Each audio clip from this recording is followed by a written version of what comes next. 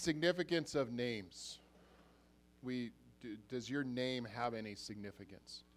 Were you named after somebody? Is your name special that, I know your parents picked that name out for you, so I'm sure it was special to them. There's a reason why they picked out that name.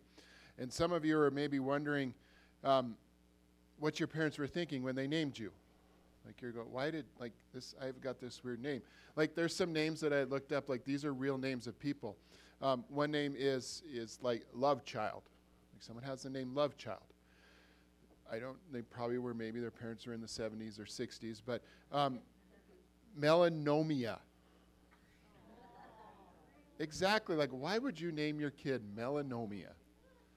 Or this one, Britney, Shakira, Beyonce. Like, that's not like each individual names. Like each of them, those are fine. But that's like her first name. Britney, Shakira, Beyonce. Or then there's ones like Ajax, where, if at least me growing up, like that's a cleaning thing, right? Like, or this one is really original, ABCDE. These are real names. But there's a lot of names that we can probably think of, right? As I kind of got your brain going, like, yeah, I remember this name or I remember that name, where you just kind of shake your head and just go, why? Like, why would you do that? Like, what were you thinking when you did that? Why would you put your kids through that as growing up and then even as an adult? Like, don't you know that there's people like me that are going to make fun of you? Yes, I wasn't very nice growing up. But you got to live with that for the rest of your life. Now, in my family, I come from a family where everybody is named Martin or they're named William. Like there's a long, long line of them. In fact, I have a relative that their name is William Wilhelm Willems. Try to say that really fast about 5 times. You will not be able to do it. Now, my name, if you don't know, is Martin Jared. So yes, I use my middle name.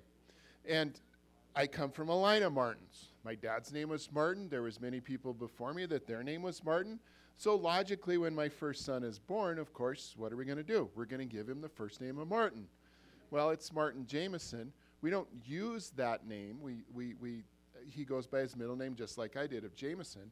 And now I come find out that, like, I'm surprised CPS has not been called on me because apparently this was just child abuse to him to make him be in school. And, when you're in school, they always look at your name and they go, so they call for Martin. And, well, he doesn't use that name, so he has to raise his hand and tell the teacher that my name is Jameson and my parents abused me and they were mean and all of this stuff. And apparently when you're the firstborn and you don't want to have any attention drawn to you, that this is a problem. And so I don't know. But my name, like I said, my name is Martin too. And I survived all of these years just fine. And so far he has too. So I think he's going to be okay. But in my family, that name means something to my family. Now to the rest of the world, it doesn't mean nothing. It's just another name. But there's names in this world, right, that if you have the right name, if you have this name, like people assume certain things about you. Like many of us are older, and like if I say the name Kennedy, like that, there's lots of images that come to our mind about the last name of Kennedy. Or if you think of like the Hiltons or the Rockefellers, there's this amount of wealth or this amount of power that those names have. And I don't know if anybody have one of those famous names in this room. I don't think so. But there's names that we have, and I'm sure behind all of you, like if I asked you, there's a story behind your name. There's a story behind that. And for those of you that remember Josh, who was here, he's a friend of mine, and I spoke to him this week about names. And yes, we did talk a little bit about basketball because we're both basketball coaches or have coached, and he coaches Lodgegrass, which they won districts last night, so excited about that. And yes, we did talk a little bit about basketball because we can't help ourselves. But we did talk about names because if you don't know, Josh is a Native American. And I know that Josh has 2 names. Like he has a name that's been on his birth certificate that was given to him. But I also know he has a family name, a name that was given to him later on. And so I asked him about that. I said, can you just describe that to me? Can you tell me a little bit about this? And he said that there's a significance to that name that was given to him. And that this name was supposed to be the name that was going to carry him through life. This name was part of his family history. It's a name that someone in their family at some point was given this name also. So they actually have like this right to this name, that it's a direct descendant of somebody in their bloodline. And then he gave me an example of, I think most of us know, Crazy Horse, that name. So he told me the story behind Crazy Horse. And Crazy Horse's dad was actually named Crazy Horse. And so when his son became a great warrior, they took, Crazy Horse gave his name, whose son's name was Curly, the name of Crazy Horse, because he was this great warrior. And then his dad took another name. So this name was to determine how we're going to live our lives, is what Josh was saying. Like, this name is how we live our lives. And so if you're a great warrior like that and given the name Crazy Horse, that you're given that name because you are a great warrior. You're going to be a great warrior. So then Josh told me his name, and I asked him to try to give me something so I could try to pronounce it, and I can't. But and he didn't send it to me. But he said in English, he says his name is Leader of Two Worlds, or Twice a Leader.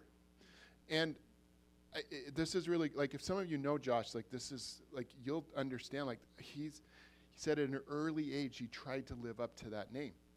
And, like, I know Josh, and he really is. He's living up to that name because Josh is a leader in the Native American culture, and, like, he challenges people within his own culture to not just be stuck in this way.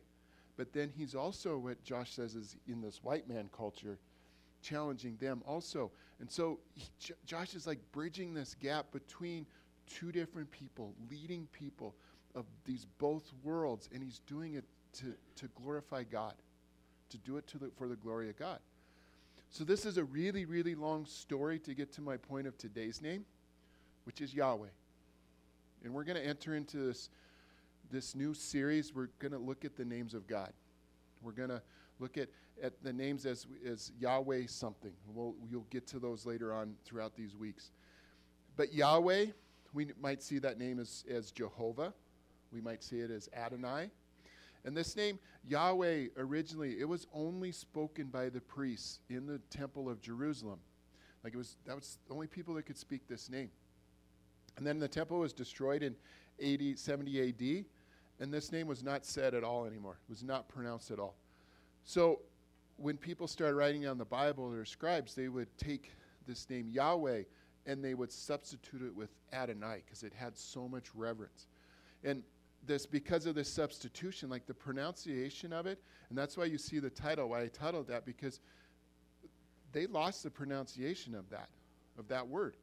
Because Yahweh, when it was substituted with Adonai, like that's what they used, but they didn't know it. Is it two vowels like Yahweh, or is it three vowels because there's another interpretation of another that has three vowels in that. And then in the Middle Ages, when they wrote the King James Bible, they used the word Jehovah is what they substituted for this name of Yahweh.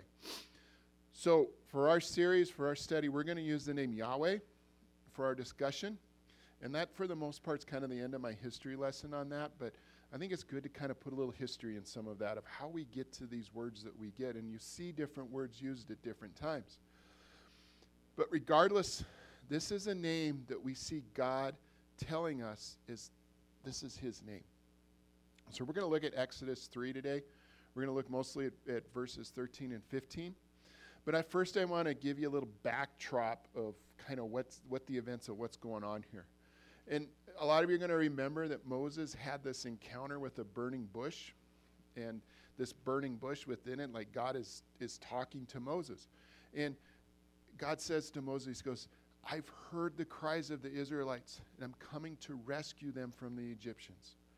So God tells Moses that I'm going to send you to Moses to bring the Israelites out of Egypt. And Moses is like, right. Like, well, first, like, Pharaoh, why is he going to listen to me?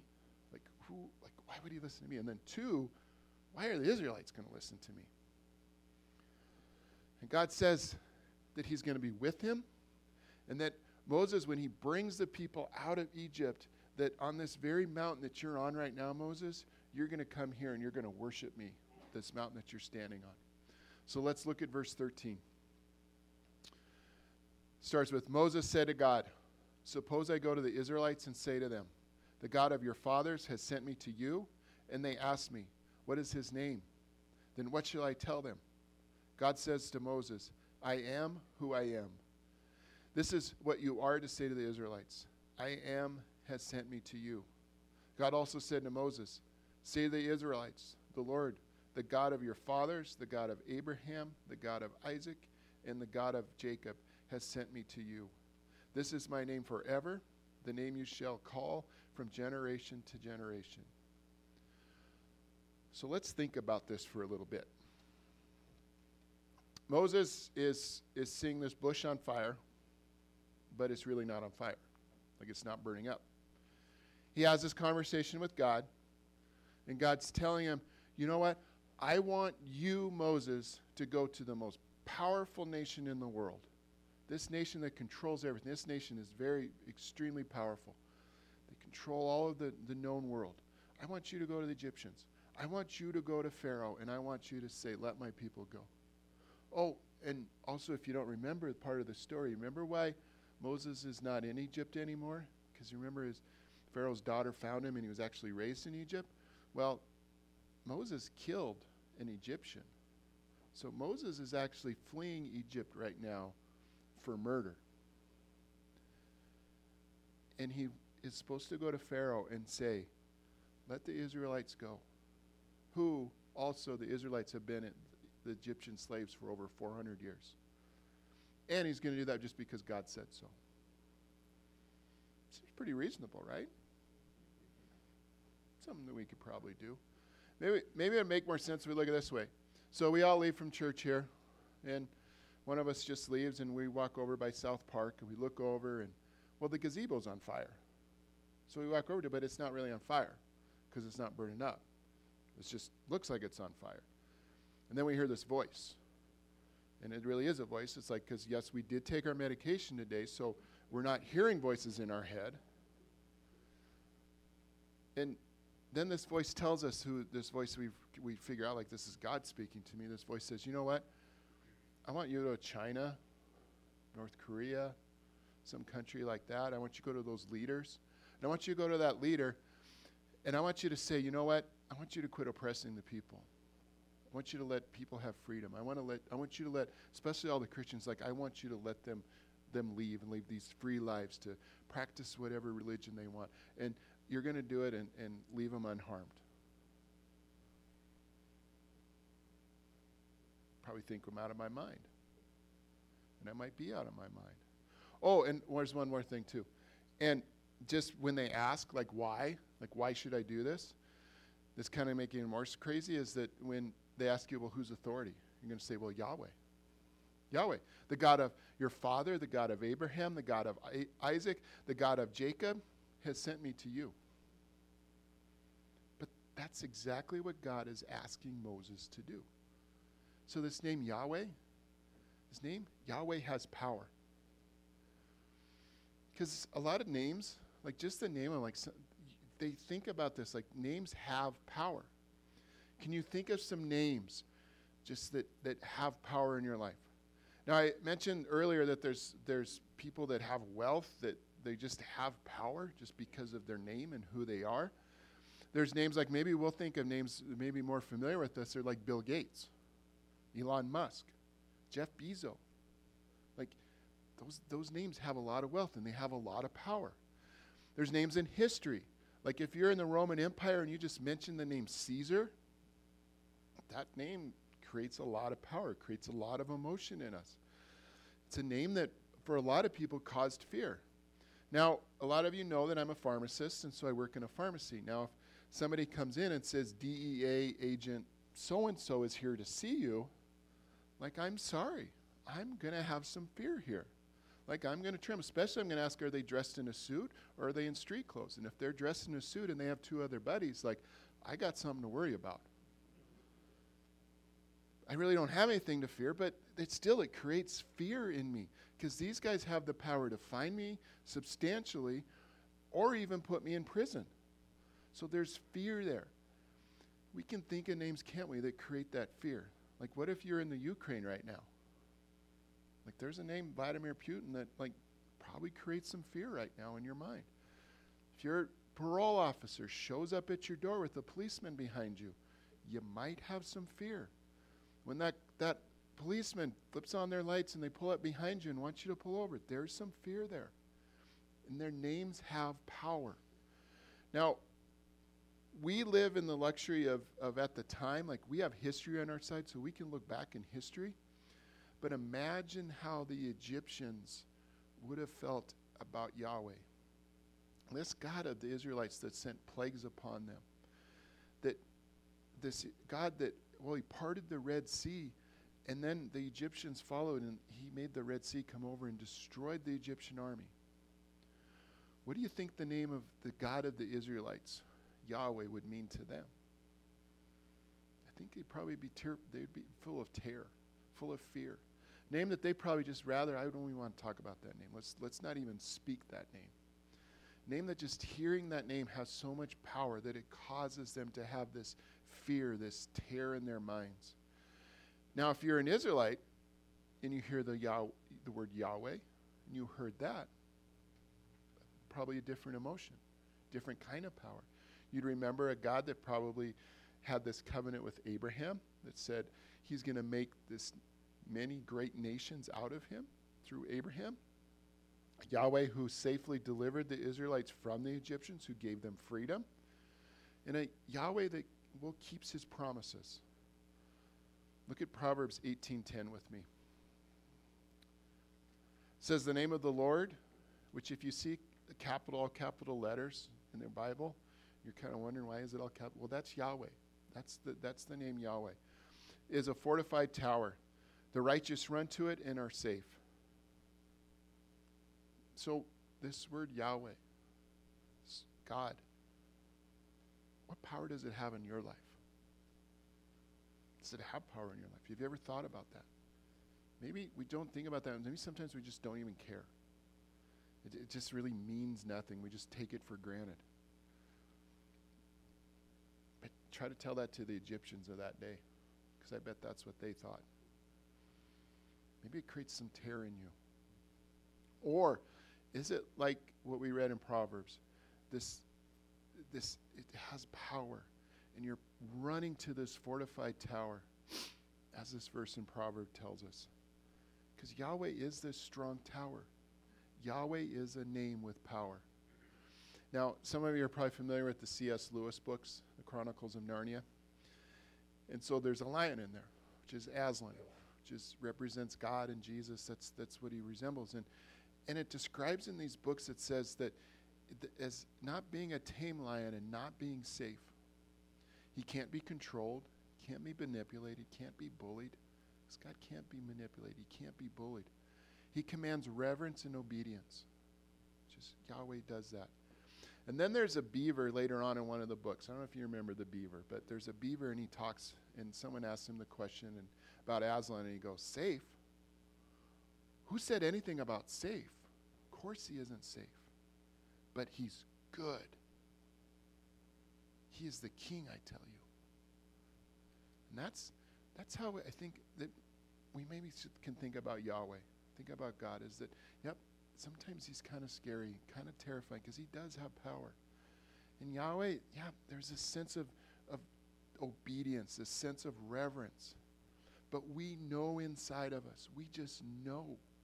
We know that Yahweh, that God is good. We just know that he is good. Now there's something else about Yahweh. Yahweh is always present. We see this in this passage. We see this through history. That God, he's just always present. Yahweh, he's not distant. He's not aloof. He doesn't just leave us alone. He is always present. He's involved in our lives. Again, with history on our side, we know how God intervened in the lives of the Israelites. He freed them from the Egyptians. He provided for them in the wilderness because Yahweh never left them. Look at this out of Deuteronomy 31:6. Be strong and courageous. Do not be afraid or terrified because of them. For the Lord Yahweh again, your God goes with you. He will never leave you nor forsake you. Do you know that God's still in that business? He's still in that business of being present in our lives. He's still present that in those that put their hope in him. He hasn't changed that. Now, I bet if I asked many of you, you could come up here and give me examples in your lives of how you knew God was present. And I bet there'd just be some amazing stories. There'd be some amazing stories that probably rival these of the Israelites being freed from the Egyptians. Stories of finding God in our lives. I have friends that tell me of just being in prison cells, being in jail cells, and just feeling the presence of God. A lot of us maybe, and I've been in business meetings where they're hard meetings, and I just know God is right there with me. God's leading me. God's guiding me. God's presence is there. Death of a family member. You just feel God's presence there. Maybe even in our failed marriages at times. Loss of a job, loss of our house, whatever the event is, God is still present there. There's these dark, dark moments that sometimes we have. Some of us have had, or others are having. Maybe right now, like you're in these dark moments of your life. Moments when you just feel like there's just no hope. There's no hope. But there is hope. The hope that we have knowing God is present. He is always with us. Listen to Psalm 73, 23 through 25. Yet I am always with you. You hold me by my right hand. You guide me with your counsel, and afterward you will take me into glory. Who have I in heaven but you? And earth has nothing I desire besides you. Because Yahweh, he will never leave you nor forsake you. Last thing about Yahweh is Yahweh saves. We know the story of Yahweh saving the Israelites from the Egyptians. But the Bible's full of these stories. The Bible's full of these stories of Yahweh intervening in the lives of people and saving them. Saving individuals, saving nations. Think of like Daniel in the lion's den. God played a part in that. God was present in that. When Jonah, remember the story of Jonah and the whale? Like Jonah fled from Nineveh. Like he wasn't going to go there. He goes, no, I'm not going there.